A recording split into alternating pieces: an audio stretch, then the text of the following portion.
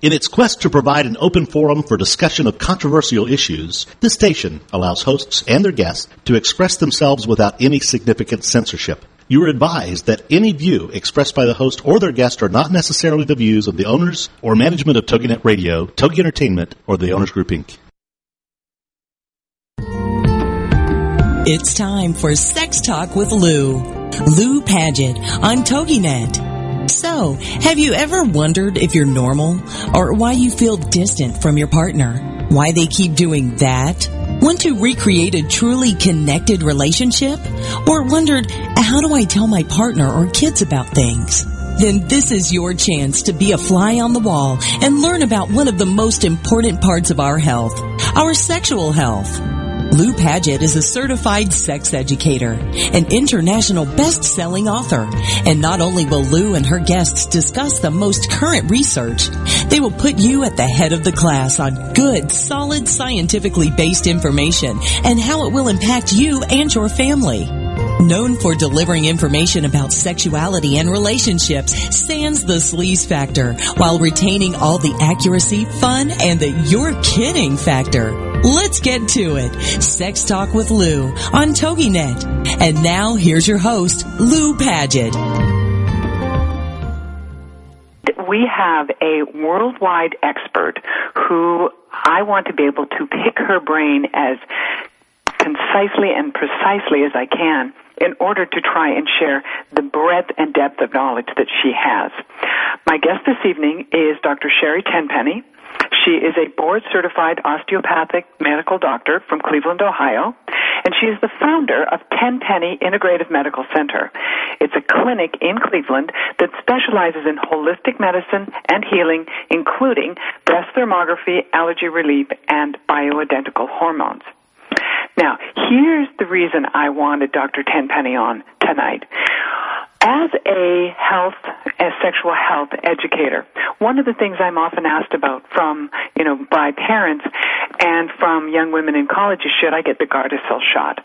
And honestly, my reaction to it is a flat-out big no. And one of the reasons for that is the scientific and the data-based information that Dr. Tenpenny has shared with me. And I've watched her grow her clinic and her worldwide platform of being a vaccine choice physician since I met her 11 years ago when we both happened to be on a trip together. So Dr. Tenpenny is an internationally known expert on problems associated with vaccines. She has produced many educational DVDs and is the author of 2 books, Fowl, which makes the connection, F-O-W-L, exclamation point, which makes the connection between bird flu and environmental pollution. And her second book in that area is called Saying No to Vaccines. And it's a guide written to help parents and adults refute the most common reasons to vaccinate. And I wrote one of the forewords to that book. And I have to tell you, it is a walking, talking, self-directed handbook for you if you choose to say, I'm not so sure that I am interested in vaccinating myself or my children. And another thing that we will touch on is that there is a nutritional component to the 2 areas I'd like to speak with her about tonight. One is cervical cancer, and the other is breast health and breast cancer. So without further ado, Sherri, I'm assuming that you are on the line? I am. Good evening, Lou. Thanks for inviting me. It is my pleasure, my dear.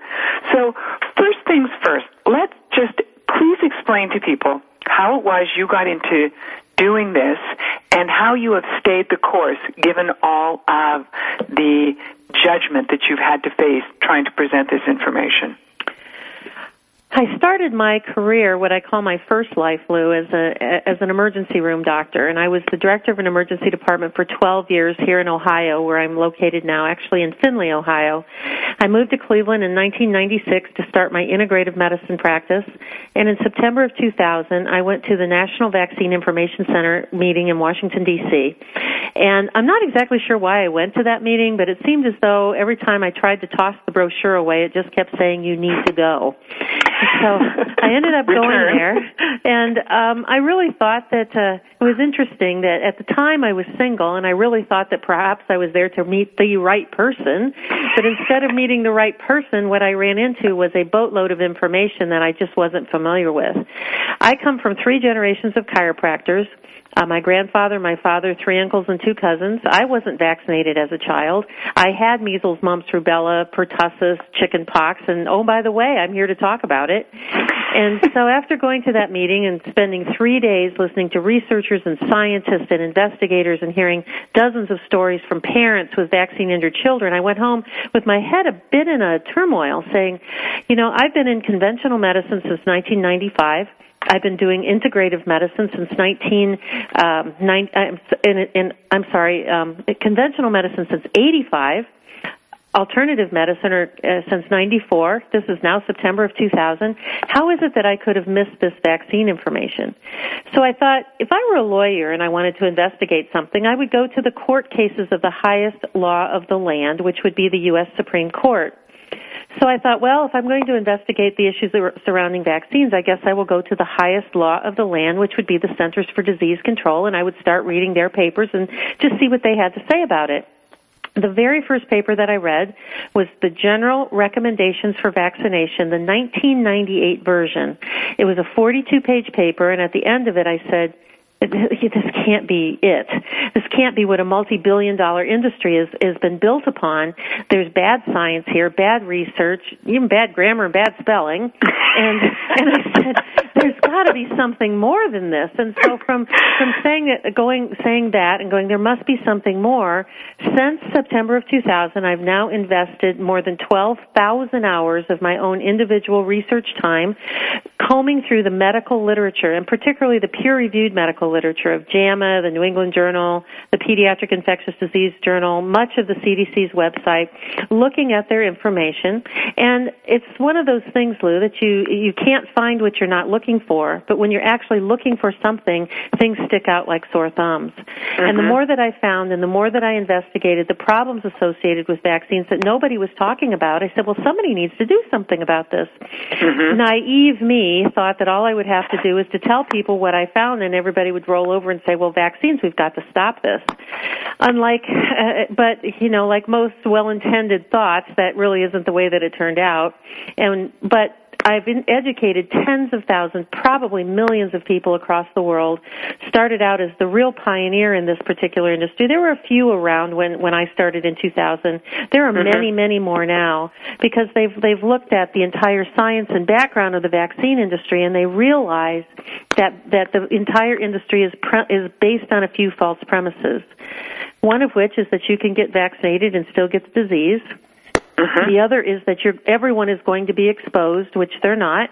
And the third is that if you're exposed, you're always going to get sick, which we know that's not true either. Mm-hmm. And from there, the vaccine industry has become the backbone of the pharmaceutical industry, because most of the big pharmaceutical drugs are rolling off patent this year, as you know. Mm-hmm. They're no longer patentable. They no longer are billion-dollar blockbusters. So now there are 330 vaccines in the pipeline development. Oh, and my God. Most of those are targeted. There's 96 right now waiting for approval, most of them targeted towards adolescents. Mm-hmm. And many of our parents will say things like for you and me, I mean, we're about the same age, and I said, where did all this come from? Well, up to 1985, there really were only 3 vaccines. There was MMR, which is measles, mumps, rubella, DPT, which is pertussis, tetanus, and diphtheria, and polio. So there were 3 shots, MMR, DPT, and polio, and you got a few doses of those, and that was it. Well, now there are 40 doses of 16 different vaccines that are given to children by the time they start school. And parents do have a right to refuse all across the country. Every state gives you the right to refuse, but with West Virginia and Mississippi being the most difficult. But this is how I've gotten really from point A to point B, and as you know, we've known each other well for a long time, that my passion for this never stops. And part of it is because there's children's and adults' lives at stake here. Vaccines are not just dead viruses and a little bacteria in a syringe full of sterile water. There are a bunch of chemicals in there, and there's heavy metals, and there's things that can actually be deadly. Well, I remember when you told me of the term that they use when a child dies as a result of a vaccination. What they were talking about is that they were talking about at a pharmaceutical rep or at a pharmaceutical meeting back in the mid 1980s when they were talking about developing more vaccines. And there was a friend of mine who's a vaccine attorney who specializes in vaccine injuries, and he was at one of those meetings. And what he heard industry experts say was, "We are going to roll out these vaccines, and we know that some people are going to die." And what he actually said was, we understand there will be a certain amount of wastage of the vaccines, meaning that a certain number will die. And as long as that wastage level is low and acceptable, nobody will pay attention. So it's instead of, so who, as on your PowerPoint, someone calls this wastage Sean, they call it collateral damage or wastage. Yes. And so if children are injured, and many are, and we know that, there's been this whole big thing about vaccines and autism, and I just think it is such a moot point discussion, because even the vaccine court, which is the federal court of claims, has given awards for damages to children who have autism. There are at least 86 children that have been awarded damages through the vaccine court, those that have autism, and that the government admits that their autism was caused by vaccines. We know at least 86 of those cases that have been discovered by FOIA requests, Freedom of Information Act requests. There are millions of other children who have other types of injuries, and we know that autism is just at the far, far end of the spectrum of vaccine injury. Besides autism, there's allergies, asthma, eczema, ADD, ADHD, cancer, insulin-dependent diabetes, rashes, seizure disorders, and a long, long list of neurological complications that can come from vaccines. And all of that is in the medical literature.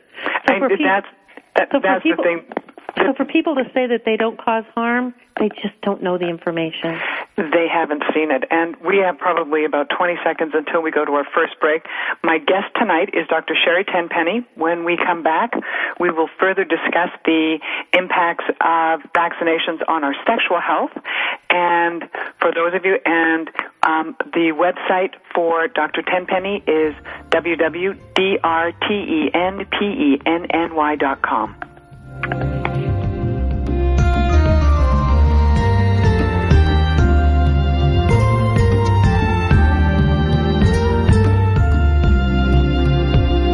This is Sex Talk with Lou on TogiNet with your host, Lou Paget. Techniques and tips are her specialty. She delivers bite-sized chunks of information you can use right away that work. So stand by for more sex talk when we get back after these. This is Sex Talk with Lou on TogiNet.com. Adoption, Journey to Motherhood with Mary Beth Wells. Monday mornings at 9, 8 a.m. Central. This is not your typical show about adopting children. This is a shared experience from Mary Beth's heart. Mary Beth will be talking about and covering all the issues pertaining to adoption, including adopted parents, birth parents, adoptees, foster care, and infertility. So, how did your journey to motherhood begin? Or are you still on the path? We want to hear all voices sharing their stories and talking about those issues that are so dear to our hearts. You see, Mary Beth is a birth mom that relinquished a child for adoption and ended up coming full circle by adopting two beautiful little girls from Guatemala. And that led to her starting a doll company about adopting baby dolls from all around the world so that children could choose their own doll and learn about that doll's heritage. For more on Mary Beth and her dolls, go to PreciousBabyDolls.com. Then join us for Adoption, Journey to Motherhood with Mary Beth Wells. Monday mornings at 9, 8 a.m. Central. Remember, the heart knows no boundaries. Why do I feel so lousy? Why aren't my medications working? Why can't my doctor figure me out?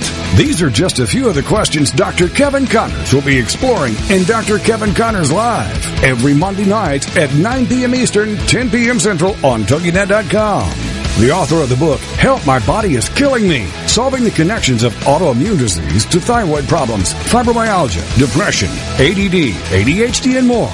He'll dig into these and many other conditions to dissect the mechanisms of your problems, giving God the glory and looking for answers to make you look and feel better, to make you feel whole again. For more on him, his book, and the show, check out upperroomwellness.com.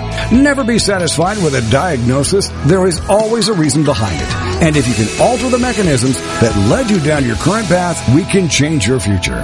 It's Dr. Kevin Connors, live, Monday nights at 9, 10 Central, here on TogiNet.com. Welcome back to Sex Talk.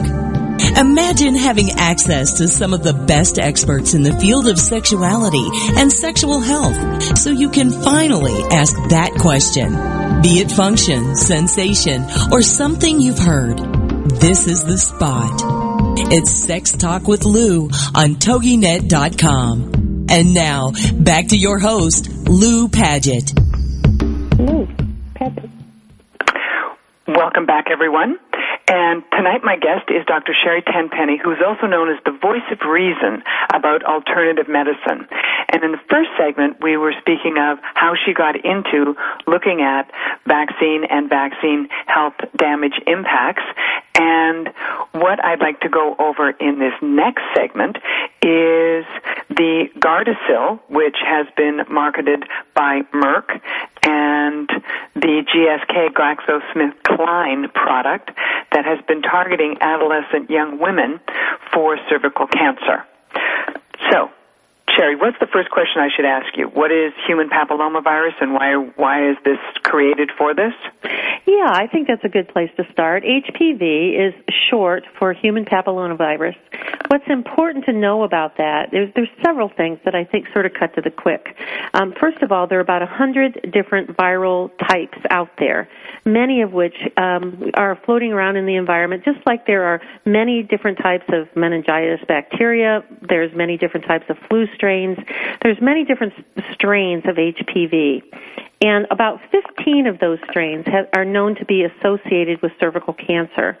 In the Gardasil vaccine, there are only 2 strains that have been associated with cervical cancer. And interestingly enough, when they did the initial studies to determine that they were going to choose strain 16 and strain 18 to be in the Gardasil vaccine, they did it through global pooled data because they could barely find a woman in this country who had not been previously infected with HPV. HPV is a type of infection that almost every woman experiences somewhere in their life, and it comes and goes. In fact, the most recent statistics, one that I just read tonight, it said that more than 97% of women who develop, 99.1% of people who develop HPV somewhere in their lifetime, the infection just clears without any further ado. So if that's the case, why is it that we need to be vaccinating 9 to 12-year-old girls with a vaccine of known toxicity with more than 80 confirmed deaths and hundreds of chronically disabled young women with a vaccine that we don't know how long the antibodies last? It only covers 2 of the viruses for cervical cancer, and the other 2 are for venereal warts that I don't think are going to be very common in 12-year-olds. And we don't know how long this is going to last, but we do know that we're creating a substantial carnage. Well, here's the other term. Can you explain to people, you were using the term associated as opposed to cause. Yeah, I personally think, and this comes from years of experience in my own clinical practice here in Cleveland, Ohio, that cervical dysplasia, which is an abnormality of cells in the cervix that are early maybe abnormalities that could progress on to cancer, that cervical dysplasia really is a nutritional deficiency disease. And I think that when you are nutritionally deficient and the tissues break down and are not very healthy, and they're exposed to semen and HPV and all sorts of spermicidals and different things like that may end up in, or even tampons that end up into the vaginal area. You have an unhealthy tissue that breaks down, then viruses have something to adhere to. When they adhere to there, they can drill deeper into the tissues and then cause more inflammation, which could then, over time, degrade into cancer. That means that, and the reason that I say that is because what we've seen in our practice, we did a very unofficial study of about 23 patients back in our clinic several years ago, that women who came in with an abnormal PAP that was identified as cervical dysplasia. What we did is we changed their lifestyles. We had them stop drinking caffeine. We took out red meat because of the acidity that red meat can cause. We stopped junk food and cola products. If they were smoking, we got them to quit smoking or stop or very much cut back. Increase their vegetables and their cruciferous vegetables and water. And if they were on the birth control pill, we had them stop. Okay. We gave them some amazing supplements. We gave them folic acid and B12, which was really important, vitamin C, E, and A. We gave them some mixed carotenoids and some vitamin D. And if women were over the age of 40, we added some natural progesterone that came from a compounding pharmacy that was actually created, and they took it on day 14 to 28 of their cycle. After 90 days, the women who actually came back and had completed the supplement program and changed their lifestyle as we suggested, 78% of them had a normal PAP on returning. Now, if I'm not mistaken, and I read your information, there were 23 women. 2 of them didn't come back, and 3 of them said that they didn't follow the protocol. So of the 18 who did have they had the reversal of everything, the other 5 just didn't do it. Right. They just didn't follow through. But the moral of the story is that those who did change their diet and lifestyle, took some supplements that were specifically targeted towards their cervix, their cervix healed right up and got better. Now, so imagine that. You take the right vitamins, you eat the right foods, you stop the toxic stuff in your bodies, and one of your organs gets well. Imagine that. Imagine that. Now, if I can also let people know that when they were first initially marketing Gardasil, they were doing a big push towards 9-year-old up to 11, 12-year-old young women who, by the way, in the majority, 99.9% of the cases, are not being sexually active. And so they aren't at a risk factor. And I remember, Sherri, you introducing me to the presentation that Dawn Richardson had done. And that, here she is, a mom of young girls going, excuse me, what is the issue here? When we know the average age of diagnosis of cervical cancer is, I believe it's 47 years old. That is not someone who is that age group. But additionally, what we have is we've got people who are it is a money-generating machine in order to go after a market when you put together 2 words, sex and cancer. Yeah, that's true. And the reason why the Gardasil is in that age group is it's because it's the same reason that all vaccines are now loaded into the pediatric schedule, is because part of the 1986 Vaccine Injury Compensation Program, or 1986 National Vaccine Injury Compensation Program. What is inside of that law, what it says is that if you are injured, you can apply for compensation through vaccine court. All of the vaccines then are loaded into what's called the vaccination schedule for the pediatric population. And as long as that vaccine is on that schedule targeted towards children and adolescents, the vaccine industry has 100% protection and liability protection from being sued in the event that you have a bad outcome from one of their products. Now, please tell me that isn't the one that they ended up tacking on to the end of the Patriot Act. No, that's a completely different. That was a different issue. That was the thimerosal that they tacked on. That was thimerosal, and it had a lot to do with just making a whole lot of other things without liability. Because I remember, The important part of this is the fact that The drug companies are completely protected from everything. So if you take your child in for a Gardasil vaccine and she's 12 and she's never been sexually active and you're really concerned that she might get cervical cancer when she's 47, not to say that something may have happened between 12 and 47, like she smokes, is on birth control pills, and has multiple sexual partners, and there's a lot of other risk factors that can come along that can cause that. And your child gets a bad reaction, meaning there are cases, there are hundreds and hundreds of cases reported at the Vaccine Adverse Event Reporting System of girls that pass out and fall off of the table and break their arm, go into seizures, have blood clots, become totally disabled, can no longer be cheerleaders or athletes, and the list goes on and on. You have no recourse against the drug companies, no recourse against the doctors, no recourse against anybody, except now you have a totally disabled, wonderful teenage girl that may never recover. Now, let's go for numbers here. What percentage do people say goes if there's an HPV infection, actually goes to cervical cancer? And one other point I'd like to make, and I trust that you will confirm this, that cervical cancer itself is much more highly represented in populations of women who do not have good medical care, who are more so in immigrant women populations who do not have their own, sort of dominion over their own body. And so this is, a group of women who don't even know. And I'm remembering you directed me to Diane Harper's presentation. Mm-hmm. And her comment, and this is will you explain who Diane Harper is? Go ahead. She is the physician, the research physician who worked for 20 years in the research of cervical cancer and was one of the main supportive researching doctors behind Gardasil and GlaxoSmithKline's product. And her comment was, still, the best prevention, above all, is the screening procedure of the PAP, because they do not have enough long-term study to know the impact of these vaccines.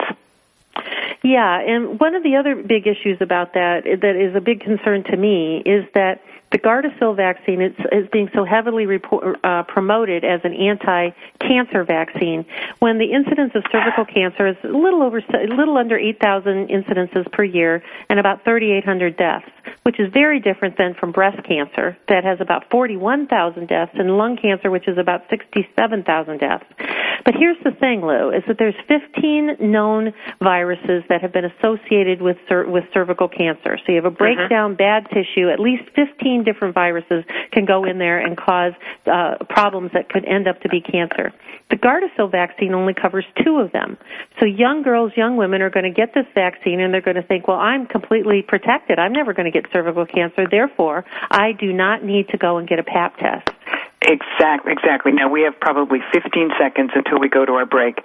My guest tonight is Dr. Sherri Tenpenny, and when we come back from the break, we're going to continue giving you this breakdown so that you are prepared when you get asked if you want to have a Gardasil vaccine, and you, of course, will very brightly say, no, thank you. I have the information. Here we come with our tunes. Please stay with us.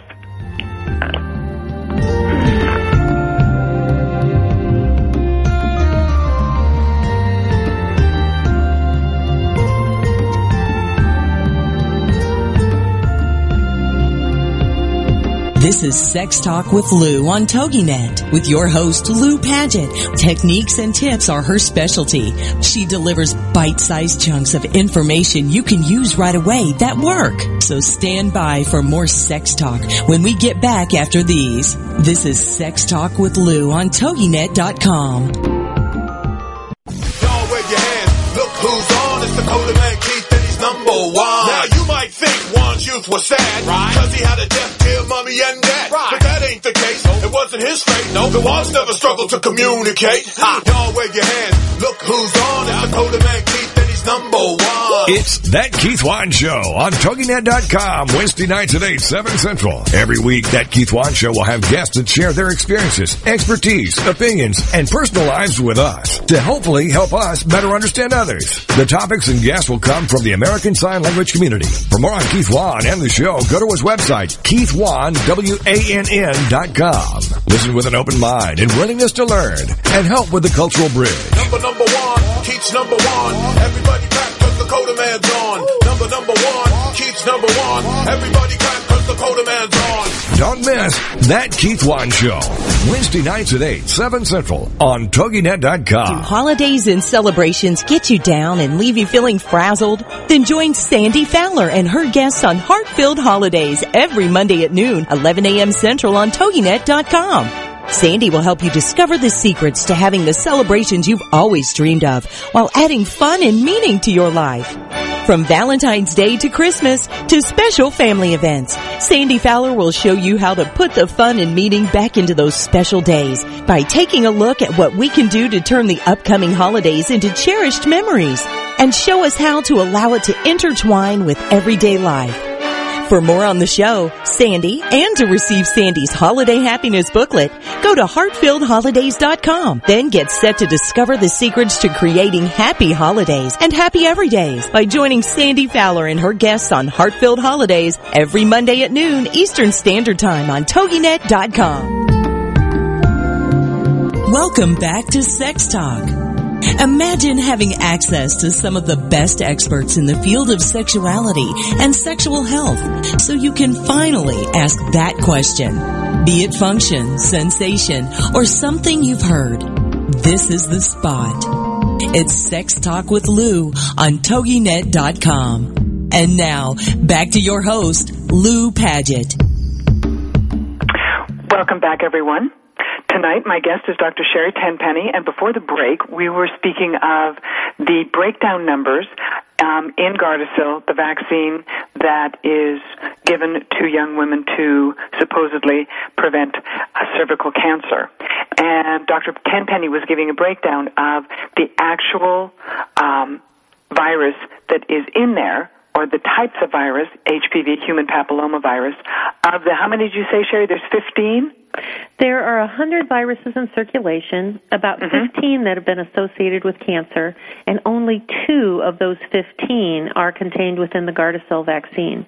Okay. I think another thing that people need to know is that there's several bad chemicals in that vaccine. I think a lot of times when people think of vaccines, they think about, all that's in there is a little dead virus and a little sterile water. I mean, a little is good, more is better, right? Well, in the Gardasil vaccine, it's got the highest concentration of aluminum per shot of any vaccine that they've made. And aluminum can cause allergies. It can cause nodules in your arm that can last for years. It can cause all kinds of neurological problems. And the list goes on and on. There's 2 other chemicals that are in the Gardasil vaccine, one is polysorbate 80, which is a food preservative that's been shown to cause infertility in female mice.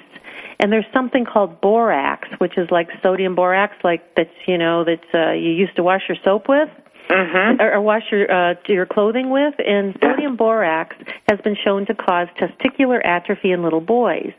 And we've been talking an awful lot about Gardasil for little girls, but last year they decided to make an approval for Gardasil vaccine for boys, because little boys are the dirty little spreaders of this virus, and now we need to start the little disease vector. So now we have to vaccinate them. So what that has done now is we've got chemicals given to little boys and little girls that could potentially down the road cause them to have infertility problems. And that double Merck's market share from an estimated $17 billion per year by 2016 to $35 billion a year off of this one vaccine alone. And now that doesn't include any of the drugs that they sell for the side effects of the Gardasil vaccine. That's just for the sale of the vaccine alone. $35 billion. Tell people, because Dr. Tenpenny has a tremendous PowerPoint on her website and resources for anyone wanting to look for themselves. You can browse, It's www. Go ahead, Sherri. It's drtenpenny.com, D-R-T like Tom, E-N like Nancy, P like Paul, E-N-N-Y.com, drtenpenny.com. And when you go there, there's a tab at the top that says that goes to multimedia. And when you go, actually the first tab that you go to is it says Vaccine Resource Center. There's a drop down that says multimedia. And under multimedia is a 54-slide PowerPoint presentation with all the stats, all of the documentation, everything that Lou and I have talked about so far on this program that you can go and look at for free. Mm-hmm. And there's also the additional videos of Dr. Tenpenny. What was the one with yourself with Don Richardson? You were in Austin? Yeah, Don Richardson and I. Don Richardson is the voice of Texas. She single-handedly got the philosophical exemption reinstated in Texas, and she's the one that takes on the Texas legislature on a very regular basis to ensure the people in Texas have a right to refuse vaccines if they want to. Don Richardson and I were invited to debate with an official from the Public Health Department in Austin, Texas, back in November of 2009, and there's a full video recording of how we kind of cut him up in little pieces, and all of that is on the website too. In our store, there's you can go to the store and see the books that I have for sale and the DVDs. There's a place on the website where you can get your vitamin D level tested. There's just a myriad of information. It's very information dense. There's several hundred pages there. So if you're interested in more topics about vaccines other than just Gardasil, there's enough information there to keep you busy for a long time. That is an understatement, my dear. Now, when you were, let me just ask you this question, because I've been asked it by some parents who have said, well, the only reason that they're trying to push this vaccine is so that it's going to make it okay for young women to have sex. There's probably some truth to that.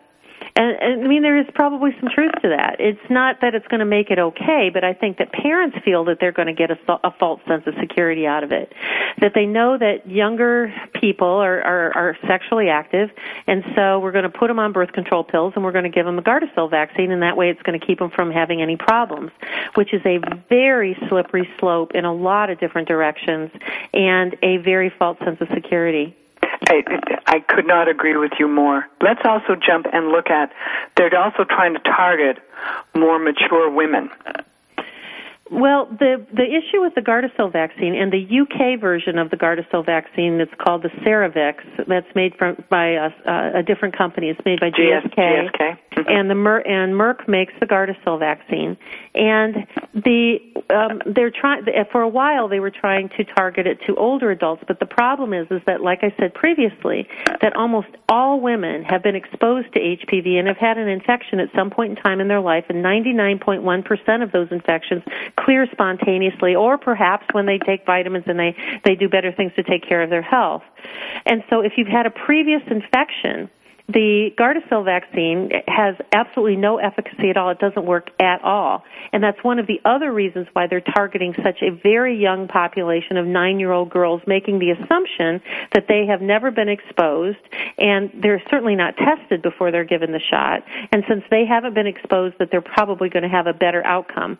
Now, we have no idea how long these antibodies are going to be around, and since the average age of getting cervical cancer is in your mid-40s, you may be trying to protect your child from something that the vaccine is going to wear off long before she's even susceptible to cervical cancer, and she's assumed all the risks of the vaccine. And you know what? That was one of the comments that Diane Harper made in that vaccine presentation. That, we don't know how long it's going to act for, and, she may be sexually active at 18, and if it only lasts for, 7 years, then she's not going to be protected. I've said that a lot about one of the other vaccines, Lou, that we certainly don't have time to discuss, but about the hepatitis B vaccine. And I know that the hepatitis B is also given to adults, but they give hepatitis B to babies at birth.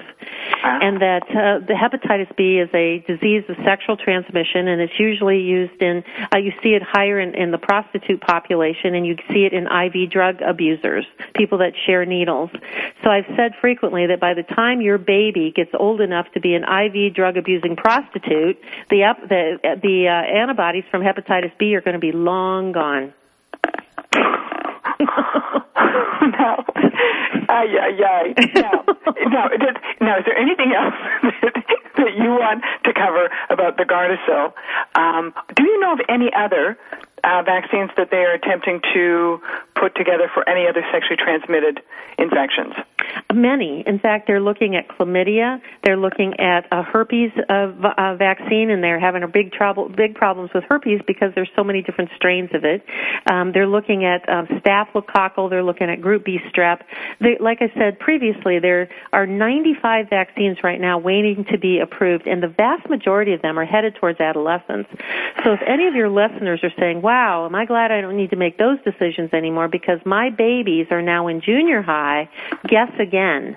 Because the huge next targeted market for the pharmaceutical industry are adolescents and your early young adults, because they make much fewer office visits, because parents, if they get a cold, the parents just say, well, tough it out, or here's some over-the-counter medications and you'll be fine.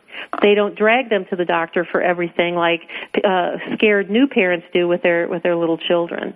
Mm-hmm.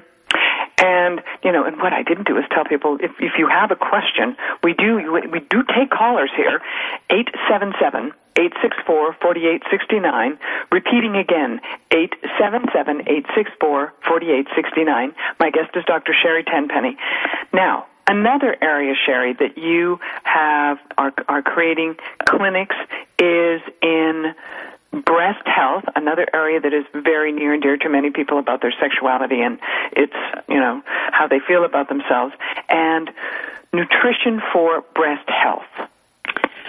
Well, I'm going to take one step back before we talk about nutrition, Lou, because that's really important, but I think that diagnostics is really important, even with young women, because we need to understand that there's this myth of the normal mammogram, that women look at mammograms as though they prevent cancer. It's like, oh, I got to go get my mammogram, like it's going to do something to prevent them from getting cancer, when seriously, that it's only a diagnostic measuring tool to see whether or not you have cancer right now or yet. And if you continue to compress and radiate the tender breast tissue, there is substantiation in the medical literature that says that it can induce cancer. So many women look at mammograms the same way that they look at flu shots. They think that flu shots are good for them, like going and get a shot of a multivitamin or something, and it's going to keep them from getting sick. And so it's certainly not, neither one of those are true.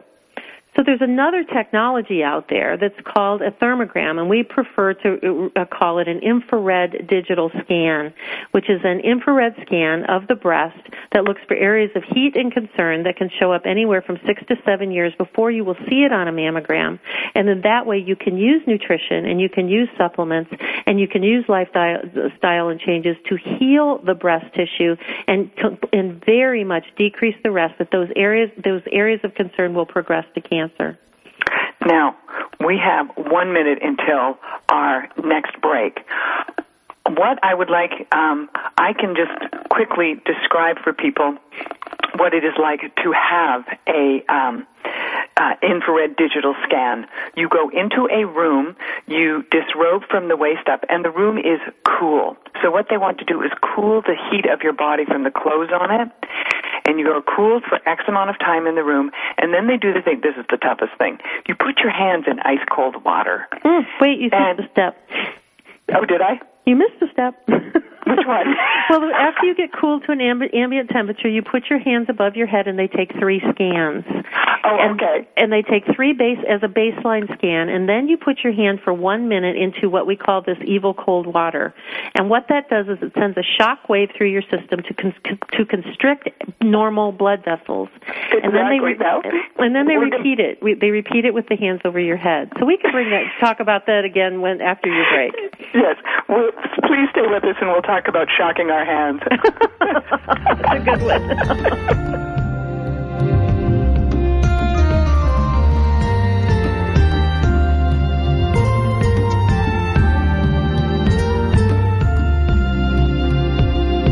This is Sex Talk with Lou on TogiNet with your host, Lou Paget. Techniques and tips are her specialty. She delivers bite-sized chunks of information you can use right away that work. So stand by for more Sex Talk when we get back after these. This is Sex Talk with Lou on TogiNet.com. Congratulations on being the proud owner of an adorable, soft, cuddly, sweet-smelling, smiling, cooing, hungry, tired, gassy, screaming little bundle of joy. So now what? Where's the owner's manual for this thing? Where are my instructions? Right here. It's Baby and Toddler Instructions with Blythe Lipman on TogiNet.com. Infant care specialist Blythe Lipman has worked with babies for over 20 years and works extensively with new parents, providing workshops, in-home visits, tips, and daily phone calls to ease those frazzled nerves. With Baby and Toddler Instructions, you can get the advice you need on how to survive and enjoy your baby's first year. For more information on Blythe and how she can help you, go to babyinstructions.com. From 32 ways to stop a baby from crying to 14 ways to get a baby to eat and so much more. It's Baby and Toddler Instructions with Blythe Lipman on TogiNet.com. Lindale Link with host Holly Rand comes Mondays at 10 a.m. Central on TogiNet.com. Lindale Link is Lindale's first and only internet radio broadcast. Holly, tell us about it. It's really something from my heart that I want to be teamwork for the entire community to get the word out about everything that's going on here. We're talking to the entire community of Lindale. This is not limited to just businesses or just parents or just teachers. Simply, to get the word out about your cause or your company, you must go to where the people are. And today, people are on the internet. Lindale Link. Lindale, Texas is a growing chain of business, education, commerce, community. Together, Lindale Link can create one strong chain of communication. Check out LindaleLink.com and then check out Lindale Link, the radio show. Lindale Link with host Holly Rand. Mondays at 10 a.m. Central on TogiNet.com. Welcome back to Sex Talk. Imagine having access to some of the best experts in the field of sexuality and sexual health so you can finally ask that question. Be it function, sensation, or something you've heard. This is the spot. It's Sex Talk with Lou on TogiNet.com. And now, back to your host, Lou Paget. Welcome back, everyone. We're coming into our final segment. My guest tonight is Dr. Sherri Tenpenny. And before the break, we were talking about doing the infrared digital scan, also called thermography. And having done it myself, I missed one step in describing it because all I could remember was the evil cold water. And I have to tell you, it really does shock you. And then, again, you have another set of scans with your hands above your head.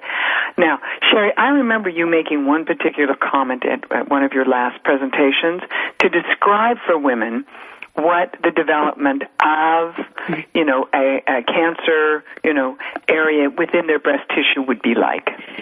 There's a really good explanation of this that I got from a textbook called Breast Imaging from the whole textbook. It's a medical textbook, very thick, one of those big honkin' heavy medical textbooks that was written by someone by the name of Dr. Daniel Copans from Mass General. And he was the one who gave me the idea or the concept of the way it was described. If you think about cancer in the breast starting as one individual cell that then divides to 2 and 4 and 8 and so on. And if you imagine that one cell sitting on the ocean floor, and as it divides, it continues to rise. So as each division, it goes higher and higher. And from the from the ocean floor to the surface of the ocean is where, at the surface of the ocean, is where the cancer can be detected by mammography. And so that period of time from that first little abnormal cell leaves the ocean floor up until it reaches the surface of the ocean is anywhere from 6 to 7 years that it's continuing to grow and divide and get more blood vessels and more inflammation and more heat and more things going on. It's the blood flow. It's the blood flow that is feeding it is the thing that the thermography sees. it's more than just blood flow. It's the whole area complex of inflammation, increasing nitric oxide, more white blood cells into the area, which so there's a whole area of things that show up more redness and more heat in the area of concern in the breast. So the distance between the ocean floor and the surface of the ocean, the time span, if that were in your breast, would be about 7 to 8 years where that's continuing to go on. So this is where infrared imaging can pick up those details and identify those areas of concern, and why mammography is a late test. It doesn't find the areas of concern until that area reaches the surface of the ocean, which by then it's far too late. Now, do you have on your site the studies that you talked about, saying that thermography? Well, you didn't say thermography would be better. That you said that the mammography. You made a comment earlier. Mm-hmm. Well, the key is that for people to understand that this is the reason why conventional medicine doesn't embrace this and why it's not wholeheartedly accepted and paid for by your insurance, is because doctors don't know what to do with that positive scan. When they see that area of heat that's happening before it shows up on a mammogram, if there's nothing on the mammogram, which they know how to treat with surgery and chemo and radiation, they don't know much about nutrition and lifestyle and supplements and things that can address that area as that balloon is rising from the ocean floor. So many times, one of the things I say to women when we are, and I'm giving community talks, is that if you get an abnormal mammogram and they're very concerned about it, the very first thing you need to do, instead of panicking, is to sit down and take a deep breath. This is not an emergency. It is not a 5-alarm fire. It has been going on for many years. You have time to get second opinions. You have time to talk to people. You have time to decide if it turns out to be cancer, what you want to do about it. Do you want to do all conventional treatment, all alternative treatment, a combination of the two? You have time to decide. So don't let anybody take you from the mammography suite down the hall to the surgical suite. And I've heard stories of that happening. So have I. So this is a tool called infrared imaging or thermography, breast thermography, that's been around, and it's an FDA-approved device to be used in conjunction with mammography. It's been approved since 1982.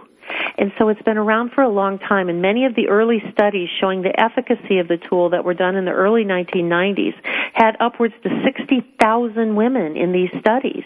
And all that information was literally just tossed under the bus because doctors don't know what to do with an abnormal scan. So it breaks Can they not be educated? Lou. Don't start me.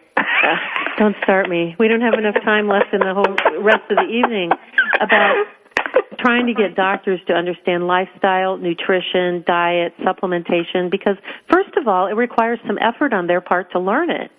Mm-hmm. And, God bless them. Even those with the best of intentions, they have very busy lives in their very conventional world. And so unless they are very dedicated to carving out time to learn something new other than what the drug rep is handing them as they walk through the door, they're never going to get it. And so it's incumbent on your listeners, it's incumbent on the patient to take the self-responsibility to find out about these tools, step outside their comfort zone and outside of their insurance box, and go do something like investing their money in their health. What better place to put it in this day and age? You and I have had this conversation before that literally we have all had to become our own consumer advocates in just about every area. Absolutely. And particularly when it comes to our health, mm-hmm. And it's not that, we think people are lying to us, some are, but for the majority of times, and I love that quote, the Upton Sinclair quote that you have in your PowerPoint, mm-hmm. that it's difficult to get a man to understand something when his salary depends on his not understanding it. Yeah, and I would go so far as to say get difficult for a man or a woman, because just because you're seeing a functioning human. Yeah, just because you're seeing a female physician doesn't necessarily mean they are any less conventionally boxed in than their male counterparts. No, this is true, and we know. I know, being on the advisory council with the former Surgeon General and on the leadership committee for the first chair in the Center for Sexual Health, that the majority of physicians do not get any training in the area of sexuality in their 4 years of med school. And they don't get any training in nutrition or supplements or lifestyle other than the basic stuff either.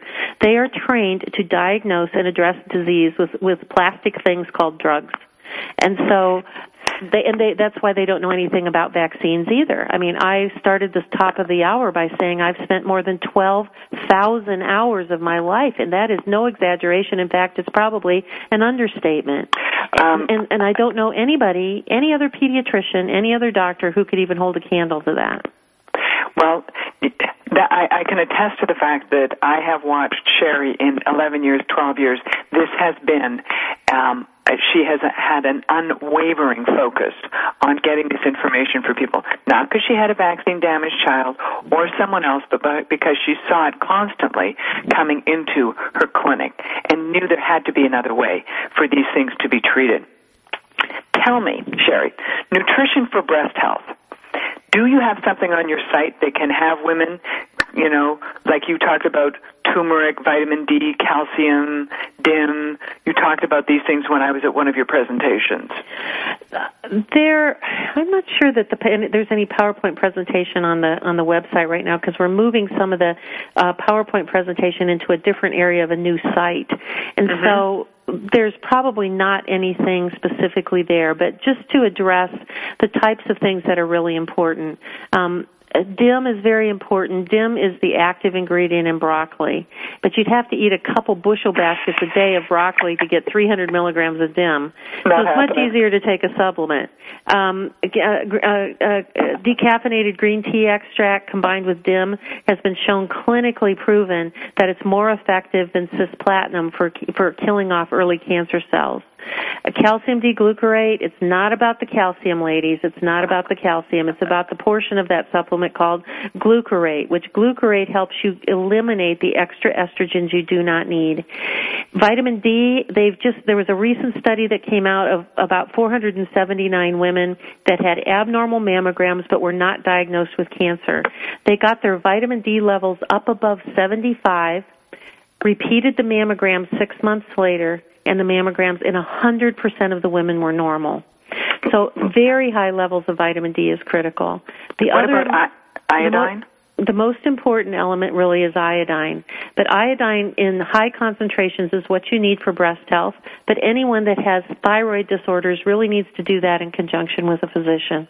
And out there, if you're in California or in the 16 states where naturopaths are actually licensed, naturopaths tend to have a lot more training and education about supplements and nutrition. I try to find a really good naturopathic, alternative naturopathic doctor and work with them. Now, if someone wants to come to your site and find that, will they find the breast health information on it? There's lots of breast health information, but it's not on the drtenpenny.com site. drtenpenny.com is all about vaccines. It's about the book, Saying No to Vaccines. It's about the 2 DVD set for the flu, which I encourage everybody to get because flu season's coming and you really want to have this information about why you don't want to get a flu shot. The information about my clinic and about breast health is on the other website, which is Tenpenny, T-E-N-P like Paul, E-N-N-Y, Tenpenny IMC, Iris Mary Charlie, which is short for Integrative Medical Center. So it's tenpennyimc.com.